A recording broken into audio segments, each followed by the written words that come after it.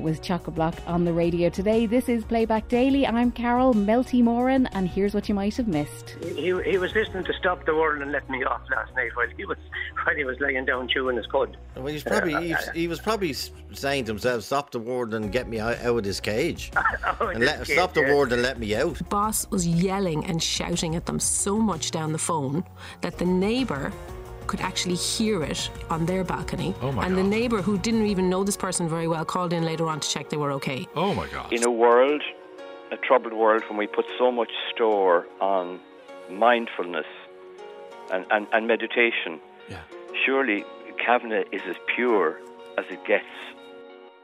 And we'll start on the live line and more from the Puck Fair in Killorglin. I was nearly going to call it Puck Line. The statement in from the Department of Agriculture again. They heard that the people in the Puck Fair in Killorglin, after taking down the goat yesterday before live line, they did promptly put it back up yesterday evening, hoisted it up in the air, and the department, when they found this out, rang them this morning, and the goat is down, according to the department, on the ground, and the people in Killorglin have been instructed not to put the goat back up this year. So it's definitely it's definitely generated some debate about animal welfare. It's also generated the most incredible slew of headlines that some of them definitely deserve an award. The goat escape. This is really bad. It's too Puck King hot, which I think wins it. That's in the Star. It's too Puck King. 2 words, by the way. Hot. The puck stops here. It's just another example. Declan Nairney. Declan, good afternoon. Good afternoon, Joe. How are you doing? How are you keeping? Great. No, never was better. I heard 10,000 people turned up to see you last night in Killorglin. Well, the 10,000 people tuned in or was in Killorglin yesterday, and yes, last night, and we had an almighty great session, I have to say. And was among the 10,000 people, was there a kid called King Puck? My friend was there as well. He was on his mound there. And where were you in relation to him? Could he see you? He had his back to me an awful lot of the time. I could see him, but he was enjoying it. I think he was enjoying the music at the same time. So he was above you on the stage, so to speak. Well, he was above me. Yeah, it's quite a little height up. Yeah. Yeah, I got 10,000 people. What's that look like in a small town? It was an incredible scene, and it was an incredible atmosphere, and there were people from all over the country, people from all over, a lot of people from even visitors from Europe and all sorts of stuff, because they like these sort of festive things that's happening in Ireland, and part of our tradition, absolutely, I suppose. Yeah. I don't know. Well, I know you're one of the biggest in the country, so you put on a big show, don't you, Declan? Sound, lights, the whole shebang. We aim to please Joe as best we can, and I think it happened last night in Killorglin. And what time did you go on stage at? We went on stage at 10:45, 9:45 to 12 to 11:45. So it's dark. And and you got a great reception. Did anyone talk to you about the goat?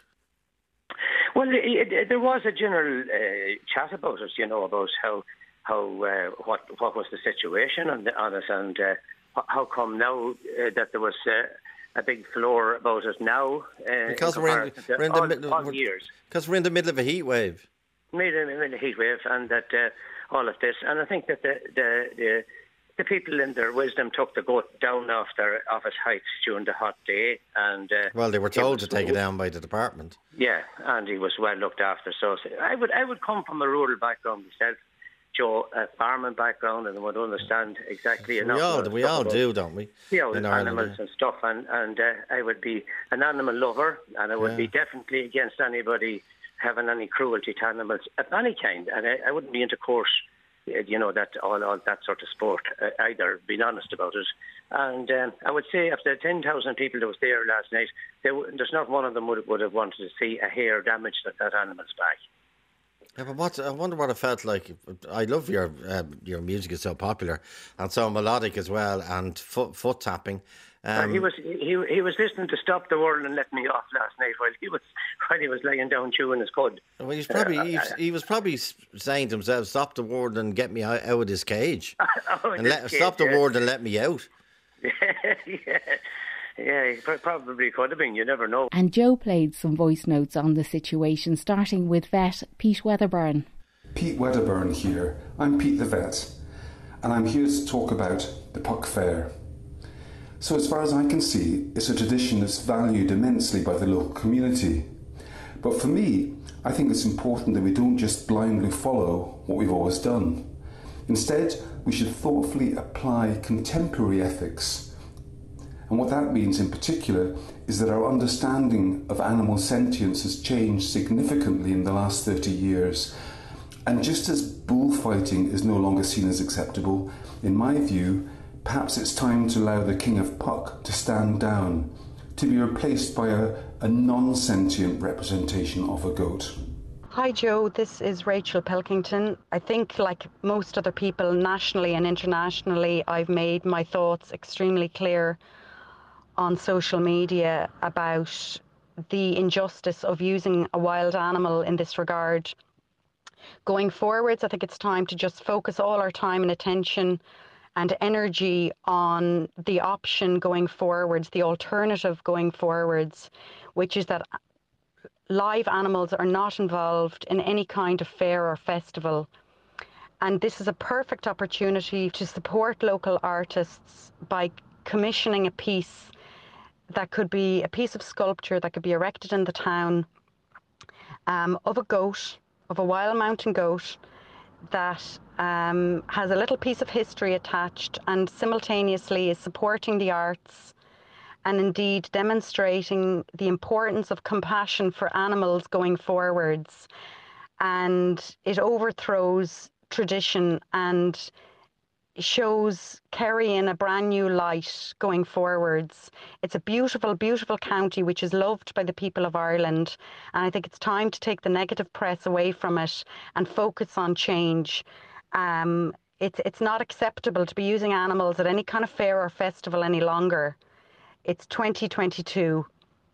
The people have spoken, and it's time for change. Hi, my name is Helen. I'm calling from Greystones.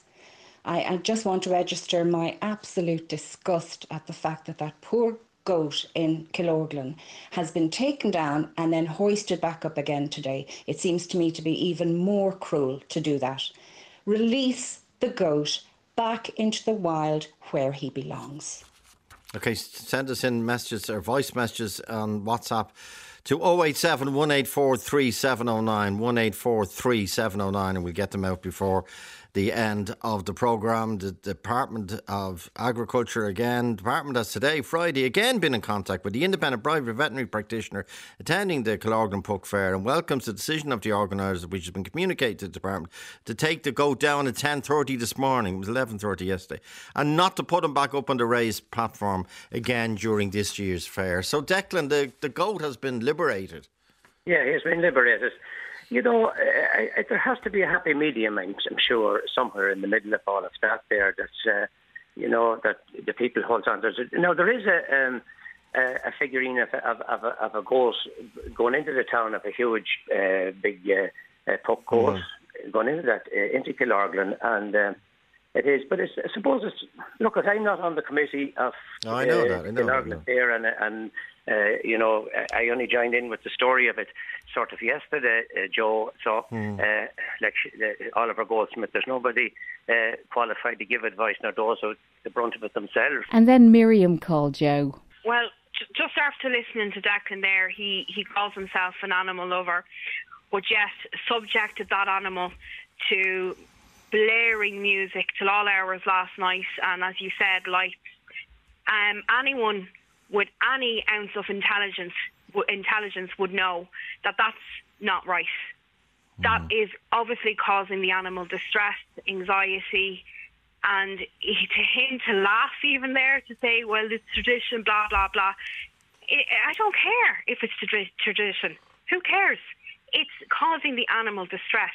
But his pockets are getting lined. The pockets of the people down in Kerry are getting lined. So who cares if the animal is getting mistreated? Because at the end of the day, it's all about money. And he can say, oh, you have a point there, Joe. But that animal was hoisted up in the air, and until the public went on social media and RTE put it on the headlines, Then they took the animal down. They put up this post on Instagram stating that they had the animal's welfare in mind constantly. Yeah. No, they didn't. It was only taken down because they were told to take it down. So Declan can laugh all he likes and go on about tradition. No, I wouldn't well, you did laugh though, Declan. I'm sorry, but you did. I'm not. Sorry, but you did laugh, and you got paid for it. And you stood there on the stage, blaring out your music, which I wouldn't subject anyone to, regardless, never mind a goat. You got paid for that, and that goat has 10,000 people. 10,000 people turned night. up, and Declan regularly sells out Glen Eagle, some of the biggest venues in the country. But that's neither here nor there. That's my opinion. Anyway. Then Ali called Joe from her painted cage in Killorglin. So I'm just beside where the goat is, and I've painted a cage around myself. So I'm mirroring what the goat does. So I can't leave my cage until the goat is set free and sent home. So I asked yesterday, look, please send the goat home early because I really want to get out of this box. It's a painted box around myself. But it's not happening, so it seems I'll be here probably till 6 p.m. today for the scheduled release of him. I don't have much battery, and I've no charger here, obviously, because I'm just on the ground. But I just want to say, yes, you hit the nail on the head. It is about, some people see this as a welfare issue. Other people say, oh, he's treated like a king, he's got this and that and the other. And I can say, people have been coming and giving me water. I have food here. They've given me shade. They've given me sun cream. And I can vouch, yes, I have food and water like the goat. Yes, I have a fan, my own little handheld manual fan. And I can still vouch for the fact that I really want to get out of this box. It doesn't matter if I have food and water. It's not normal to be crouched up in this tiny space for this long. What's the temperature like beside the goat now, Ali? So it's hot. A medical person came up and took the air temperature around me, and I think it was 0.3 degrees lower where the goat was or something. But basically, it is really hot. But my main concern isn't actually the heat anyway, or the food or the water. They have to go capture this goat. Okay, well, try and chase them. Describe the cage, because you're right beside. Describe the cage that the goat is in. So he was hoisted up. It's really small. He wouldn't have any room to walk or even turn around. It's now, because it got sunny, they put him on the ground floor of the tower thing. Well, they were instructed by the Department of Agriculture this morning to take him down again. Yeah, and not to put him back up. Yeah, but the fact is, even though he's on the ground floor, he's still stuck in a cage. Yeah, that's why I'm still in the cage. And even if it was finer weather, And what reaction are you getting, Declan Ernie says, Adi? Are the locals supporting you or saying you're barking up the wrong goat? Most of them have been even the ones who disagree with me have been supportive of the fact that I am here, just expressing and communicating a message. Obviously there has been some people who are a bit in a bad mood with me, but nothing too bad. Most people have been unbelievably and did you say that, friendly and helpful. So you painted this cage around yourself yesterday, and surely you came out at night time to go to the loo or something or sleep.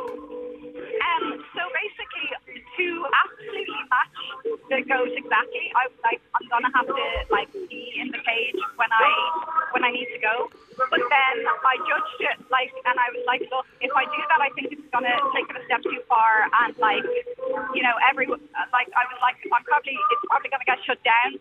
So the guards, the guard station is right here, and they let me go to the toilet in there, and also the Eurospar let me go to the toilet. You stayed in your own cage, the size of the goat's cage. You've been there, apart from a toilet break, for the last 24 hours.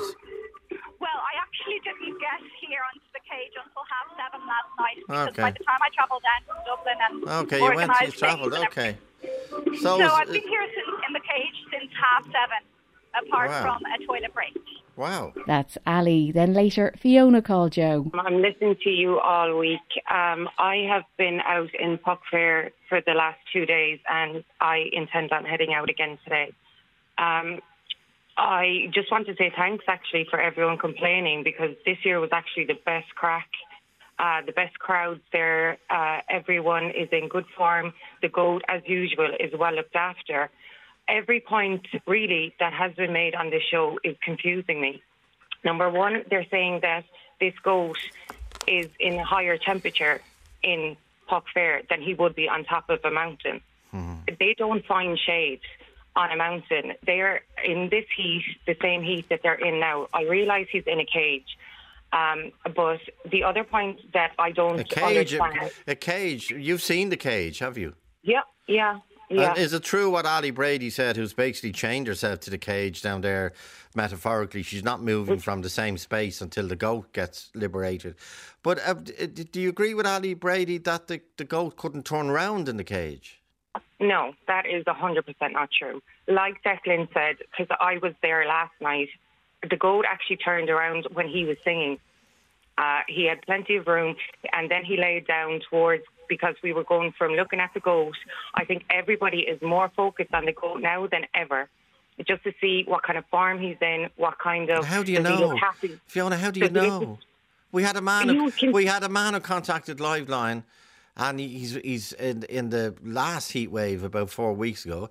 He was out walking his dog, and his dog dropped dead, and then he went to the vet, and the vet said your dog has died of heat stroke. But there was no. The dog can't run up and say to his master or mistress or whatever, "I'm feeling unwell." The dog died because of heat. The goat. Exactly. The goat so it could happen to any animal. I'm sure if you go up to the mountain, there could be a goat dead from heat stroke. Yeah, but But no one did it deliberately. No one captured a wild goat, and put it in a cage. Isn't that the point? Like, goats can't talk. Obviously, and my other point was. And all these activists, I hope they're listening to this. The cows that are put in for slaughter from farms can't talk. The pigs that are put in for slaughter that are being moved to an abattoir today can't talk. They don't have fans. They're in a very enclosed space. Why are they not, like, how do you know they're not in their own way? How do you know they're not all vegetarians, vegans? Pescatarians. Well, they haven't mentioned it. I hope they are, since they have such high views on... Yes, I am. I am a vegetarian. And why are you a vegetarian? Because I don't want to eat meat. Why do you not want to eat meat? Because I think it's cruel to eat meat. Why is it cruel to eat meat? Because they're substitutes. That's my own opinion. Because animals are killed. Yes. Okay, and you're in favour of the goat hanging up there? He's not hanging, and he's suspended. Suspended. He's suspended, yes. And this year has been. This year has been a lot hotter than other years. Yeah. So they have made allowances for that and taken the goat down. Well, that's Fiona on the live line with Joe Duffy.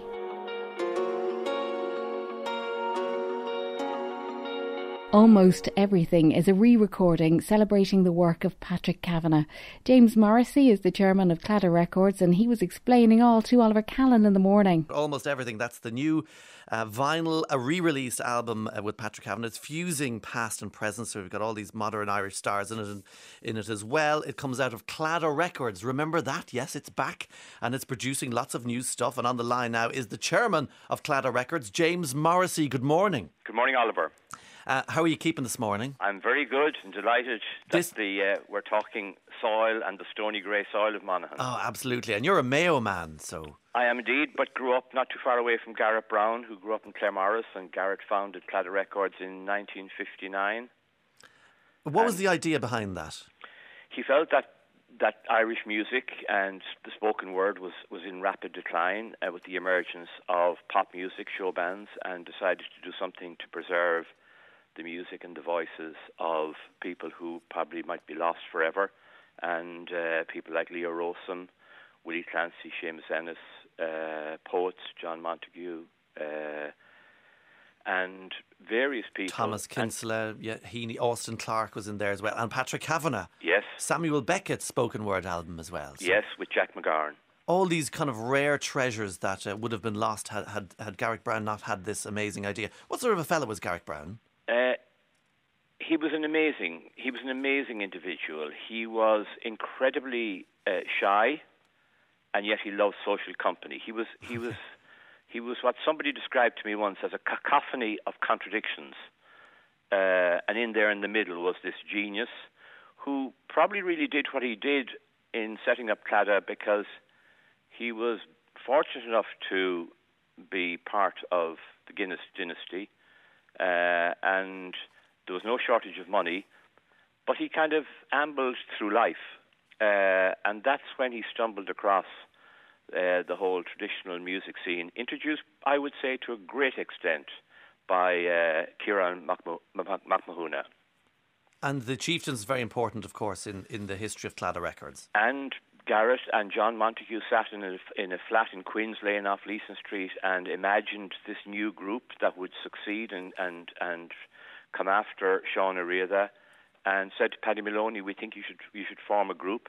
Paddy wanted to call the group the Queer Fellas, but he was overruled by John Montague, who said we must call this group the Chieftains. Great name. And of course, Patrick Kavanagh, Garrick Brown was in the circle of everyone who was to know in arts and the culture, and Patrick Kavanagh was in that He was. circle. I mean, Garrett ambled around Dublin and met lots of people and encountered Patrick Kavanagh, I think primarily through his mother, Lady Una Guinness, from parties in Luggalaw. But he, at one stage, along with John Montague, they wanted to make sure that not only was it music they were going to record, but they should record the spoken word. And Garrett met Patrick Kavanagh on many occasions, and negotiations started, I think, probably 2 or 3 years before the album ever happened. Now, there were a lot of negotiations, and they took place mainly in hostelries. Yes. Places like the Bailey, Neary's, the Shelburne. And one day Patrick said to Garrett, "I'd like to record today." And Garrett said, "Well, we haven't signed a contract and we don't have a studio booked." Patrick, "I want to do it immediately." So Garrett rustled up his solicitor, a man called James Cawley, who brought a draft contract up. It was signed, and Kavanagh, being a Monaghan man and knowing the value of a pound, secured a fee of £100 back in 1964, which was not an insignificant amount of money. Very good, and probably didn't last very long, given Kavanagh's reputation for. No, but he was very generous, and Garrett always referred, even in years up to his death in 2018, he always referred to Patrick Kavanagh as Poor Paddy. He felt that Kavanagh was not part of the inner literary social circle of Dublin. In fact, when Patrick Kavanagh was recording his album, one literary individual said to Garrett Brown, "It's really wrong that you should be recording Kavanagh in his own voice. He doesn't have a voice for reading his own work." And Garrett was aghast. And Garrett replied in 2 words, which were neither polite nor poetic, but the project proceeded. And he recorded the album, and he has quite a gravelly voice, Kavanagh, at the time. It was called Almost Everything. And it was close enough to his death, wasn't it? Are we into the 60s at this stage? We're into the early 60s. In fact, I think a couple of weeks before the album was recorded, the poet went into Bagot Street Hospital for some tests, and I think they said that they wanted him back for more tests. But he was dead within a year of the recording being made. And Oliver asked about the decision to re-release the album. So this kind of has been half missing really for a couple of years until Claddagh Records. Garrick Brown obviously died just in 2018, and it's moved into sort of new management. How has this new re-release come about? Well, when Garrett died, and up to his death, he was very keen to revive this album and other Claddagh archives which were in the vaults in the bank. And after he died, we signed an agreement with Universal Music, a licensing agreement, which really allows Claddagh to get a worldwide access for all the albums that we release. And I suppose, wherever people go, from Mayo to Manhattan, we all feel the stony grey soil of Monaghan grounding us. And to get it going then, we felt there's little point in just re-releasing an album. Why not reimagine it? Why not bring in new voices? And we thought about it and talked about it a lot. We said, well, look, if we could get Bono to record a track for this album, we're on our way. And, I mean, it was amazing. Literally, within a matter of hours, he came back and said yes. Wow. and he is recorded on Raglan Road. And really, that really was, we were at a level then where we knew we had something really special. You start with Bono, you're going to get other names. Absolutely. I want to play a clip here. It's not Bono, but it's a voice that will need no introduction, and it just brings a whole new kind of dimension to Kavanagh's words. Every old man I see reminds me of my father, when he had fallen in love with death one time when sheaves were gathered. That man I saw on Gardner Street, stumbled on the curb, was one. He stared at me half-eyed. I might have been his son. And I remember the musician faltering over his fiddle in Bayswater, London. He too set me the riddle. Liam Neeson and Memory of My Father. I mean, and it's beautiful music threaded through all of these recitations, isn't there? There is, and we invited President Higgins, Aidan Gillen, Rachel Blackmore, one of our national treasures, Kathleen Watkins. She says Pegasus because it's horse related. Yes, Kathleen Watkins, Imelda May Hosier, and we're listening to this last night, a few of us, and I was just thinking, in a troubled world, when we put so much store on mindfulness and meditation, surely Kavanagh is as pure as it gets. James Morrissey of Claddagh Records talking to Oliver Callan in the morning.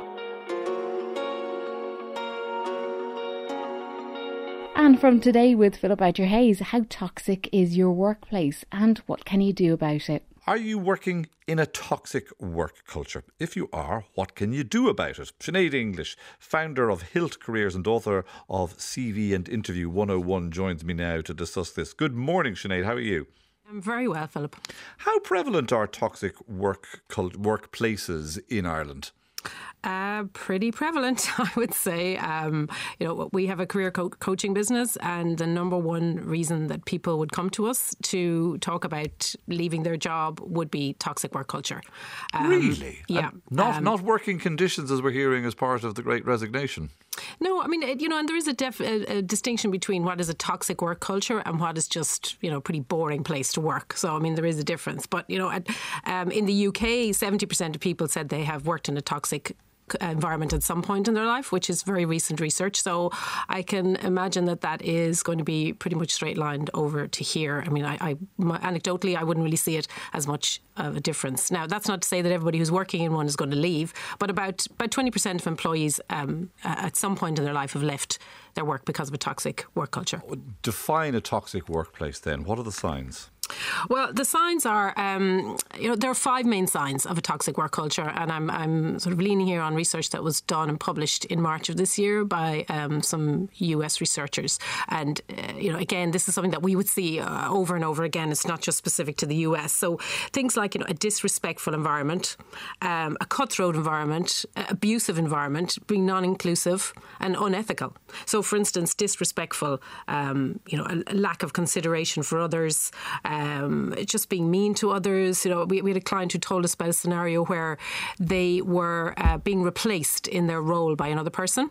So somebody else was coming in to take over their role, and they were in a meeting with about 20 senior managers, and it was announced that, now we are welcoming person X to the role, and this is a huge increase in quality in what we had before in this role, and we're so excited. And the person was sitting there. Oh, for God's sakes. There's no need for that. That's just disrespectful. Is making you work anti-social hours disrespectful?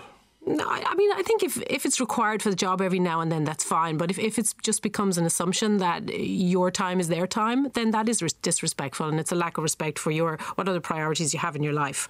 Okay, what's an abusive workplace? Is it one where your boss occasionally loses the head because they're stressed themselves, or does it have to be sustained abuse? I think if it was one where the boss loses their head occasionally, we'd all be saying we work in a toxic work culture. I think the word would get thrown about a bit too much. No, again, it's sustained bullying, shouting, yelling at people, I think, you'd recognise the signs if you were in one of those cultures where it becomes okay to just shout at people, where people are coming into the office almost feeling sick about what's going to happen today and who's going to be shouted at and who's going to be called out. And again, we have all these stories that we hear from clients, I suppose, because they come to us because they've been in this situation. Another client, during COVID, it was a warm period of time, I guess maybe like now, just not as warm. And they, living in an apartment, they were working from home. They were on their balcony. They took a call from their boss. They're working in a sales environment. The boss was yelling and shouting at them so much down the phone that the neighbour could actually hear it on their balcony. Oh my God. The neighbour, who didn't even know this person very well, called in later on to check they were okay. Oh my God. So it became okay for that boss. It was their modus operandi to just roar and shout at people when they felt they weren't meeting their targets. Cutthroat environment. If you're pulling the daggers out of your back as you leave every day, that's a cutthroat environment. Or have you a better way of defining it? Yeah, I mean, you might call it backstabbing. I better, watch my words on the radio. But just being afraid that your colleagues are going to take every opportunity to move in on your territory. I mean, we see this a lot in sales roles. So if you've got a list of clients, if you're off for a week or you're out, then a client, one of your clients calls in, somebody else takes it over. So you have to be up very early and keep eyes at the back of your head. There are always going to be competitive colleagues in any workplace. I suppose the distinction here is the degree to which this is either tolerated or even encouraged by management. Yes, encouraged by management. So it depends on the tone is set from the top. And if the tone is that it's okay, any methods that you use to reach what we want you to reach in terms of targets or strategy that we've got for the company, if you can get there by any means, the end justifies the means, then that is leaving the company very open to a very abusive culture, a very cutthroat culture and a very unpleasant culture to work in. And Sinead spoke about non-inclusive workplaces. It's a matter of, do you feel part of the team? And we see companies spending millions of euro on promoting themselves as inclusive, in kind, all of the opposite of the things that I have mentioned in an attempt to attract excellent people because everybody wants to work in a positive culture. But, non-inclusive can be just subtle things like you're not really part of the gang. Oh, well, we've been here a while, so this is how we do it. I remember a company that was, two companies were merged, and for years afterwards, people referred to themselves as either, well, I'm from A company or B company. This is how we do it. Even though the merger was 5 or 6 years ago, people still identify themselves from the previous company. So there was no coming together of a culture, and, people were being excluded from things because they weren't part of the gang, or maybe they felt, they weren't, the gender that was particularly looked for in that organisation, that it was more male culture or female culture. Before you go pressing the nuclear button and leaving, what can you do to try and change the workplace? Yeah, and you're absolutely right. I mean, your instinct is to, I want to get the heck out of here, right? But there are plenty of other things that you can do. And, it takes so long to recover from working in a toxic culture. Most of the clients that we would speak to when they do leave and get another job, they are saying, I should have done this years ago. Why didn't I do this years ago? But there are even things you can do within your own company. So, for example, you could change to a different manager if the manager is the problem. Managers, if they're allowed to get away with what they're getting away with, they're probably not going to change. Someone in the organisation has figured out that they're of more value to them doing what they do, and they're prepared to ignore the sort of collateral damage. Right. So maybe change to a different manager. So move around them. Yeah, and move department. How often is going to HR of any use? Because, I think when these points of stress come up, very often you find out that HR is also subordinate to the managers. Yes, I mean, that, obviously one of the things you can do is go to HR and make a complaint, and all companies will have lovely dignity and respect and anti-bullying policies, but it's a question of how much they're going to implement those when these situations occur. So by all means, go to HR, but, sometimes that just doesn't work. many times it does, but sometimes it doesn't. And you have to be prepared for the fact that maybe that's not going to work because loads of people have complained about this particular person or this department and nothing has been done about it. And at that point, really, you've got to think, okay, is it worth my while keep trying to push this boulder up a hill, or just do I see if I can move to a different department? Another thing you can do is just find an ally within the company. Somebody who feels the same way as you, and, maybe there's things that you could do together, hatch a plan, or just have your own. Bit of solidarity would always help. Okay, so look, then if you do decide to leave, as tempting as it might be to pull the pin out of the grenade and throw it back in the door on your way out, I presume you say, no, don't do that. When you're leaving, say, I always hated you, and walk out the door. And particularly when you're trying to look for a new job, I suppose you shouldn't mention the fact that you decided that the place that you were working previously was toxic. Whether it was or whether it wasn't, it's not what a new employer wants to hear. Yeah, exactly. I mean, there's real red flags go up when you're being interviewed for a job and you're dissing your previous or your current employer in an attempt to get out of there. So a couple of things I'd say here. If you're moving internally to a different role and you're being interviewed for an internal role, maybe in a department or a manager that doesn't know you, they will probably know the situation in your current department. These things, everybody knows what's going on in the company. So you don't really need to say a whole lot. You might say, I'm just interested in a new challenge, or I've been in that department for 5 years and it'd be great to try something new. Is that an acceptable euphemism now for I can't stand the place? Absolutely. Everybody and people can will read know between, what you mean. Yeah, everyone can read between the lines. Or the company has changed and I'm interested in following a different path. The strategy has changed. Often when one company gets taken over by another company, that's a good opportunity for people to say, the strategy has changed. It's not really in line with what I want to do. So I'm looking for a new option. Sinead English from Today with Philip Boucher-Hayes.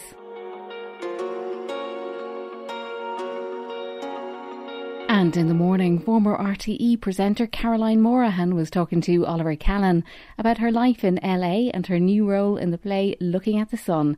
But first, a little catch-up. Caroline Morahan, good morning to you. Good morning. It is so good to see you. And fresh and well you're looking. Yeah, and I'm having major flashbacks of the first time that I met you, actually. Okay. Do you remember the show, The Cafe?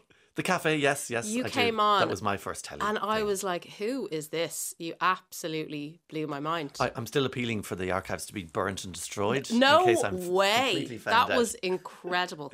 That was a good crack, that show, wasn't it? It was hilarious. But you were a big noise in TV at that stage, so I would have been saying, hi, Miss Well, Caroline. I was the one that was blown away. In all seriousness, you were absolutely amazing, and that's a long time ago. Come on now, you've been in California too long. Come on now. You're plumossing Would us. you stop? It was rubbish. Anyway, how long ago is it now since you went across to Los Angeles? Do you know, I think it might be, OMG, it might be 14 years. Okay. Something like that. Because how long were you super famous in Ireland before you went? See, I'm using Americanisms and everything for you. Super famous?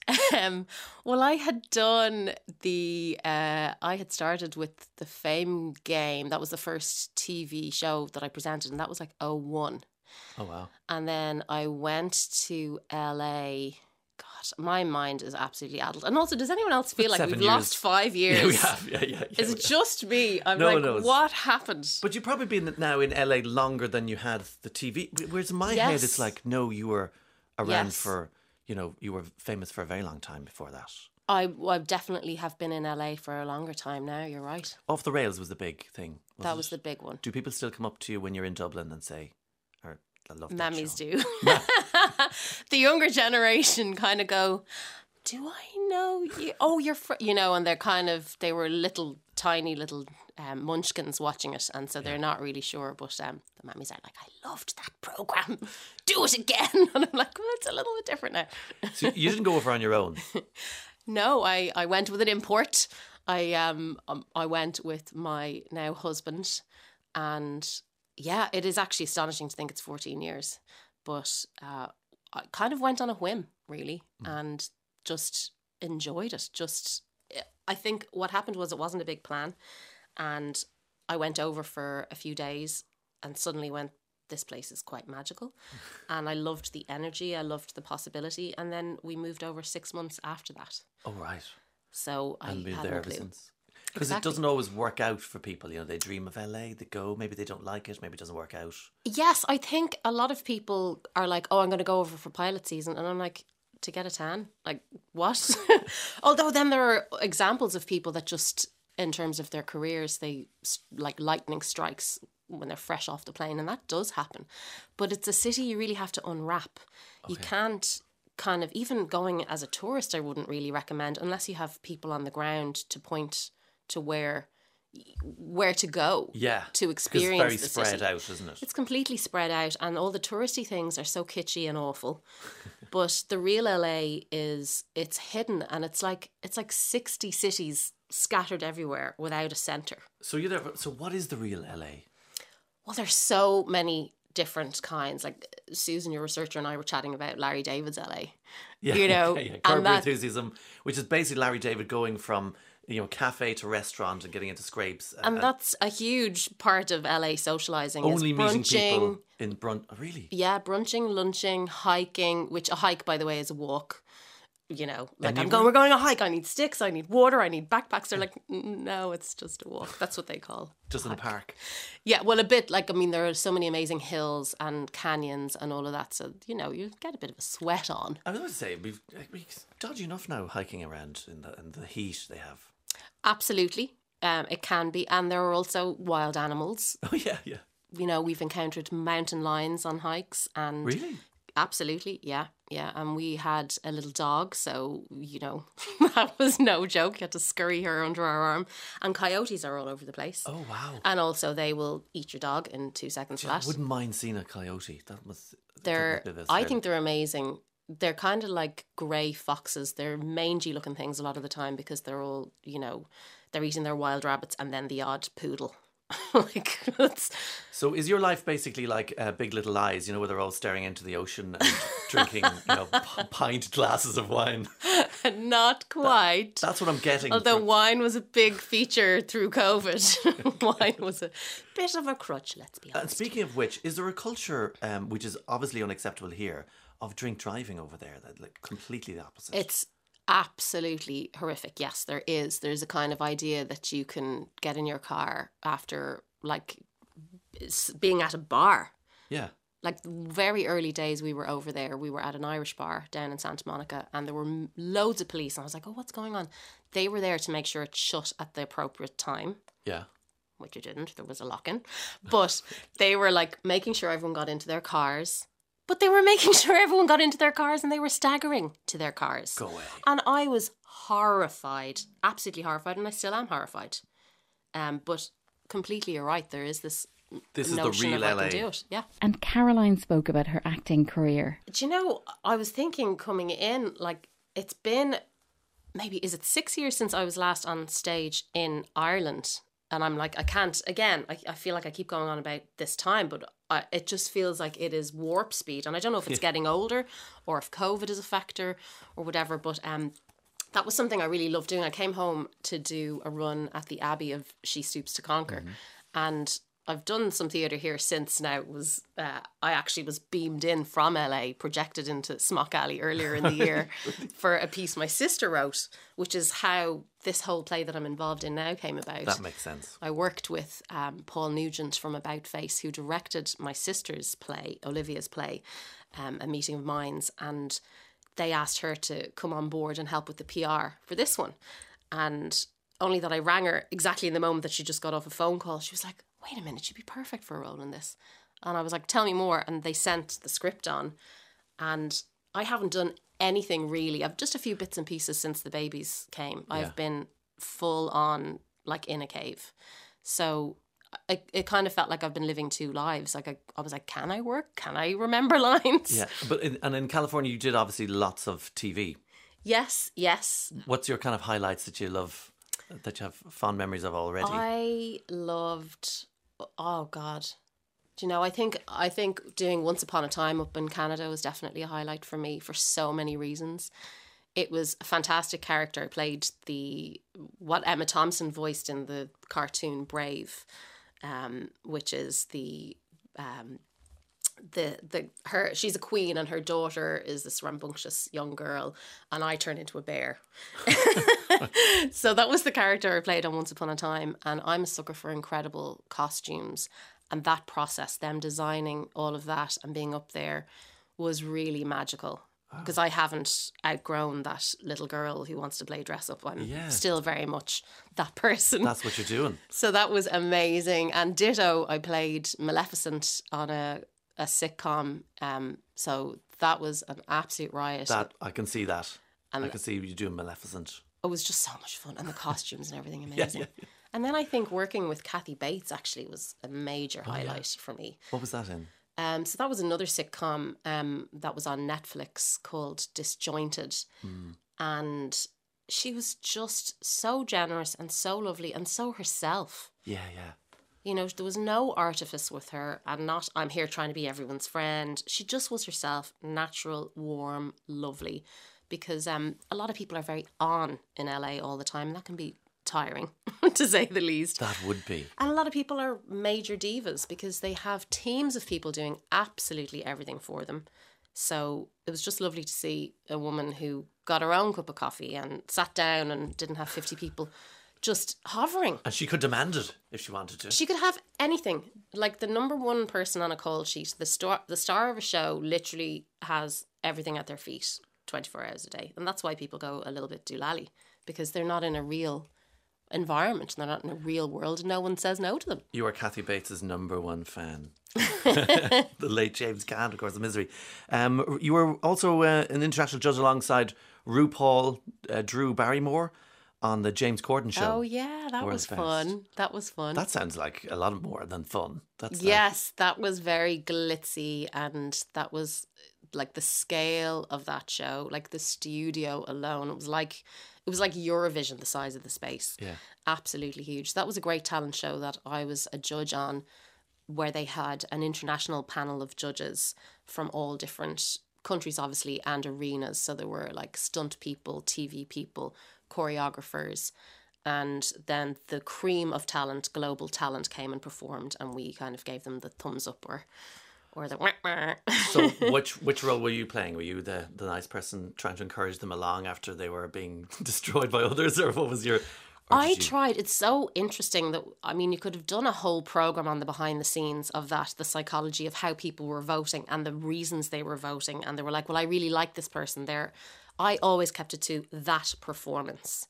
So sometimes I voted somebody that I would have loved to see go through to the next thing. And I'm like, I have to deal with what's in front of me right now. And this was absolutely exceptional, or this didn't hit the mark. And that's how I did it. And it was very difficult. But other people were voting. You weren't told how to, because sometimes in those shows you think... No, we weren't actually, which was really... characters. That was brilliant. We weren't told, but some people were kind of voting, kind of like Eurovision, like with their neighbouring countries. Yeah. And they were like, this is my country, so I'm giving them, the thumbs up. And I'm like, well, they weren't all that great. And Oliver asked Caroline about the new play, Looking at the Sun. Tell us about the play, Looking at the Sun.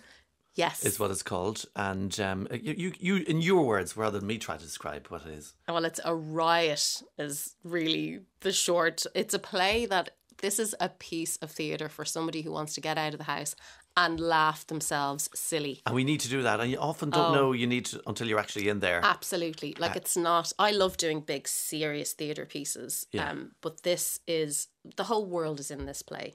Like there's a lot of poignant, touching moments, but it reminds me of like Fawlty Towers in terms of you're just crying, laughing the whole way through.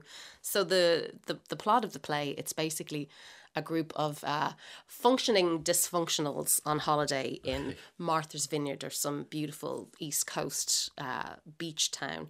And they're all just trying to have a great time and really, smile their way through everything. But they're deeply searching for connection with each other, finding out what's going on in their own lives. Like my character is an absolute... God almighty. My character through the play is convinced having a threesome is going to fix all my problems. Very good. And so anyone that comes through the door, I'm propositioning, gay, straight, eunuch, I don't care. I'm like, this could be the guy. But then as the play unfolds, you see what's underneath that, and there's a lot of heart and a lot of soul to it. It's not just... They're starved for emotion, these Americans on holidays. I love them because it's all about, there's a bang of kind of the Griswold family vacation where the dad is trying to organise everyone. Yes. The playwright, Emily Bohannon, she's from Georgia, and she has literally, like, I have been fangirling on her since I met her, because I didn't realise when I first auditioned for it that she was going to be there. So she is part of the rehearsal process, which is such a gift. So we're tweaking as we go. And it's amazing, like her comic timing is absolutely brilliant. It reminds me, did you see Little Miss Sunshine? Yes. Do you remember the dad in that? Yeah. That's the energy of, come on team, let's go, you know. And everyone else is kind of, oh no, exactly. You're man again. Yeah, and it kind of goes off the rails a bit, and, you know, but there's such beautiful resolutions that it really, will leave the theatre with a spring in your step. What do you like about doing theatre than, say, you know, playing a similar thing on TV or film? I love theatre. I love the immediacy of it. And I love, as an actor, you can't hide behind anything. Either you're feeling it or it's not happening. Whereas in film, an editor can make you look like an incredible actor. Or remove you. Yeah, or remove you. That can happen too. Yes, and happens frequently. Caroline Morahan talking to Oliver Callan in the morning.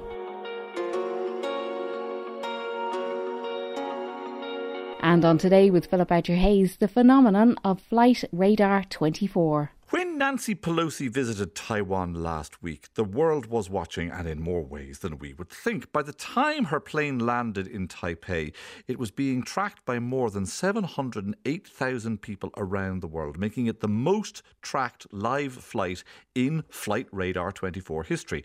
So what is Flight Radar 24, you might ask? Well, here to fill us in on why millions are now tuning in to watch little yellow plane icons move across the map of the world is Lee McGowan, journalist with Silicon Republic. Good morning, Lee. Good morning, Philip. How are you? So what is it? Well, as you said, it's a flight tracking app, essentially. It's both a website and an app you can have on your phone, and it just allows people to see a map of the world and little yellow dots that represent planes, and you can just get details on what the flight is and where it's going. So it's a very simple concept, but it's definitely drawn a lot of attention, probably because of who's on the flights in particular. Well, how does it work and who's operating it? So it started off, this particular website, it began as a sort of hobby project by, as they call themselves, two Swedish aviation geeks. So they opened up this network.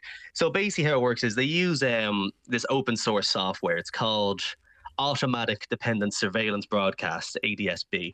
That just lets planes transmit their location to anyone who has this receiver.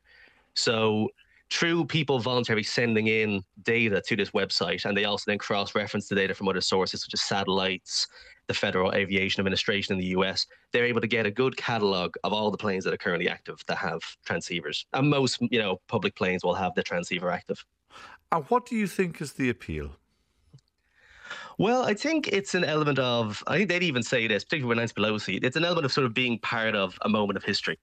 So Nancy Pelosi's flight to Taiwan was obviously an immense occasion. She's one of the highest ranking US officials in a very long time to visit Taiwan.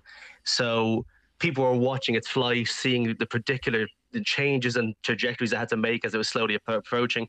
And as Wilfred Chan in The Guardian said, there was many Taiwanese people who were tuning in. It was a very exciting event for them. Someone from the high up official from the US was coming in. So kind of like a New Year's countdown almost. You get this as well with, it's kind of a social media element because there's people who are tracking, celebrity flights, Taylor Swift and that kind of thing. And then people tracking other moments of history, like when the Russian opposition leader returned to Moscow to face imprisonment last year. There was a lot of people tuning into Flight Radar at that point. So it was it's been a part of history. Yeah, I remember that. Alexei Navalny, exactly. I remember scrutinising the passage of the Aer Lingus flight on its way to Beijing to pick up PPE at the start of the pandemic as well, very, very closely. What are the privacy issues here, though? And is it easy for any flight to turn off its transponder or block Flight Radar from monitoring its movements? Well, this is the thing. I mean, for Flight Radar, they have to agree to federal, FAA data. Since they're using Federal Aviation Administration data, they have to comply with certain procedures. So if a flight wants to be anonymous, then Flight Radar has to comply. But there's other flight tracking apps out there that don't necessarily follow the same thing. So there's another app called ADSB which essentially lets people, ADSB exchange, and they don't block anything, as they say. So it doesn't matter what your flight is. If you're transmitting and they can see it, they'll broadcast it. And that's led to a few issues. One example, there was a teenage software developer who used a bot to track Elon Musk's flights. And Elon Musk, it would post a tweet whenever Elon Musk was flying. And Musk offered this man $5,000 to turn off the bot, and he refused. He got that information from this ADSB exchange flight tracking app. So, indeed, I've noticed there are some privacy issues. Environmentalists are increasingly use it as a way of flight shaming celebrities who are getting private jets to and from different places that they could quite easily share a commercial flight with others. That was also one key example of that. ADSB exchange, this one that doesn't hide anything. It was true that people saw that Kylie Jenner took a plane that was a 17-minute flight in California. I think that was only like last month. So yeah, definitely being used to name and shame people's celebrities' flights in particular. So that's been where some of the controversy has been with these things. It's tend to catch out a few small things. There was one as well. US media reported in 2020. They used flight tracking data. They were showing that surveillance planes were flying over racial protests take place in 2020. So in some ways, these apps can have an impact in ways you wouldn't expect. And Philip asked Lee how China are managing this information. China's one, that is a good example. Chinese state media has reported that the government collected hundreds of these ADS receivers, and they cited espionage fears. So again, giving examples of where surveillance planes in the US were spotted thanks to this technology. It's interesting that China kind of got ahead of that and we're getting rid of these receivers, I guess, before anything can be tracked. It's up to individuals where they stand on the privacy debate. I think privacy is a very important issue for people, but the examples I've seen for these flight tracking apps, they tend to really only be impacting, celebrities, government work, that kind of thing. For most people like you and me, we're just using public flights anyway. So it's not really it's not having an impact on the individual. It's more having an issue on governmental and celebrity level. So, and personally, I think if more authoritative governments are having an issue, that's a good sign in my book, personally. Open source. Also, on a more practical level, very, very useful for punters to find out up to the minute information on their flight and whether it is coming in on time or not. That's the other thing. I mean, that's the main time I've used these flights. Some people are using it for historic moments. I've used to make sure my flight is on time and there's no delays. Because again, the Flight Radar 24 say they haven't mapped out the globe yet. They're still on the way, but they've essentially mapped out the globe. If you go onto it, you'll be overwhelmed by a mass of different coloured dots all representing planes. It's quite staggering. It does show you just how many planes are in the sky at any one time. So it'd be tricky to find your own. Absolutely. I mean, if you ever doubted that aviation emissions were actually an issue, just take a look at the number of planes at any point in time in the day that are in the air on Flight Radar 24. It really is actually quite overwhelming, isn't it? Oh, 100%. It's very shocking. I've been having a look recently and no signs of it slowing down anyway. So, I mean, again, I'd say and it's got a lot of traction recently. I'd say we'll be seeing Flight Radar 24 be used for the next historic event, but they'll have to update their website because the amount of people watching it caused it to nearly crash. Some people were reporting issues. They weren't expecting this many people. So it's getting more traction. Lee McGarren from Today with Philip Archer Hayes. And that's it for Playback Daily, so mind yourself till next time.